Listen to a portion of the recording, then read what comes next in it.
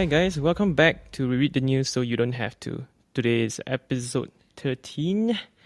Alright, so this is a news recap podcast from Zodapop by Zero Media. And every episode we come on and share different stories that are relevant to young adults in Singapore, including myself.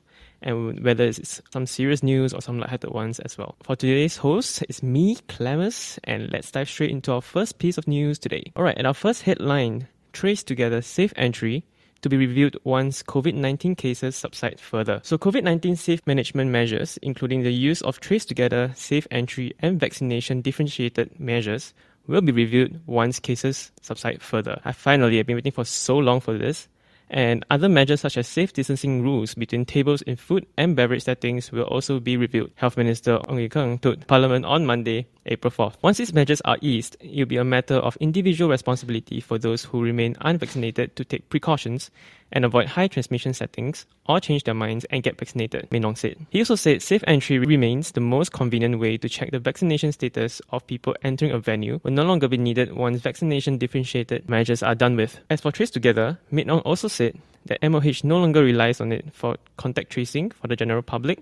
Agencies that look after vulnerable sectors, such as schools, continue to use it. On the whole, the cost and benefits of TraceTogether change as we make further progress in living with COVID-19, he said. He also said the multi-ministry task force will therefore review its relevance and application to stand it down when it's no longer needed, while maintaining the capability to restart it should we encounter a more dangerous variant of concern. Alright, moving on to the next headline. Twitter to start testing long-awaited edit feature in coming months. Twitter said it will begin testing a new edit feature in the coming months, surprising its users on the same day it said Tesla boss Elon Musk would join the social media company board. Mr. Jay Sullivan, Twitter's head of consumer products, said in a tweet that the company had been working since last year on building an edit option, quote, the most requested Twitter feature for many years. The news was first teased on Twitter on April Fool's Day last week, comes as the company faces a broader change in direction, with Mr. Musk becoming its largest shareholder and joining the board after questioning the social media's platform commitment to free speech. Mr. Musk began polling Twitter users about an edit button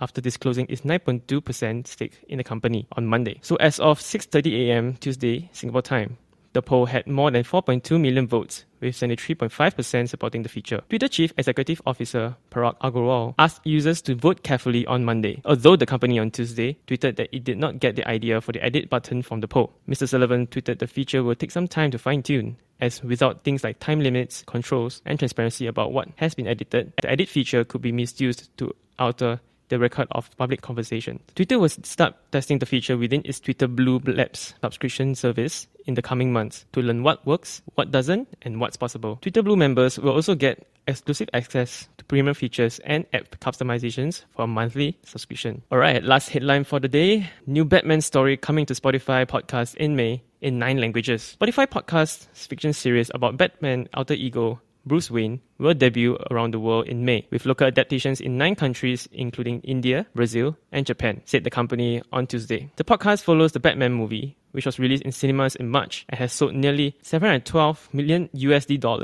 worth of tickets worldwide. Batman Unburied is the first podcast developed through a multi-year deal with Spotify Technology SA, AT&T Inc., Warner Bros. To bring DC Comics superheroes to narrative podcasts. Swedish company Spotify, the world's largest music streaming service, has been ramping up its podcast business and now offers more than 3.2 million podcast titles. Batman Unburied is an original story that starts with Wayne working as a forensic pathologist examining the victims of a serial killer. The English language production will premiere globally on May 3rd, as will local versions in Brazil, France, Germany, India, Indonesia, Italy, Japan, and Mexico. The adaptations will be offered in the local language and will feature directors and voice actors from the area, said the company. Scripts will also be tailored to reflect local culture. Winston Duke, who played M'Baku in Marvel's Black Panther movie, will voice the role of Wayne in the English language series. Alright, talking about podcasts. So this podcast as well is also a podcast under this Zodapop umbrella. So Zodapop is an on-demand audio network by Zero Media that specializes in production and distribution of podcasts, community building among podcasters in Singapore, and also does host-led advertising. So do check out other podcasts that we have as well. Alright, with that, we have come to the end of this episode. See you soon in another episode of We Read the News so you don't have to.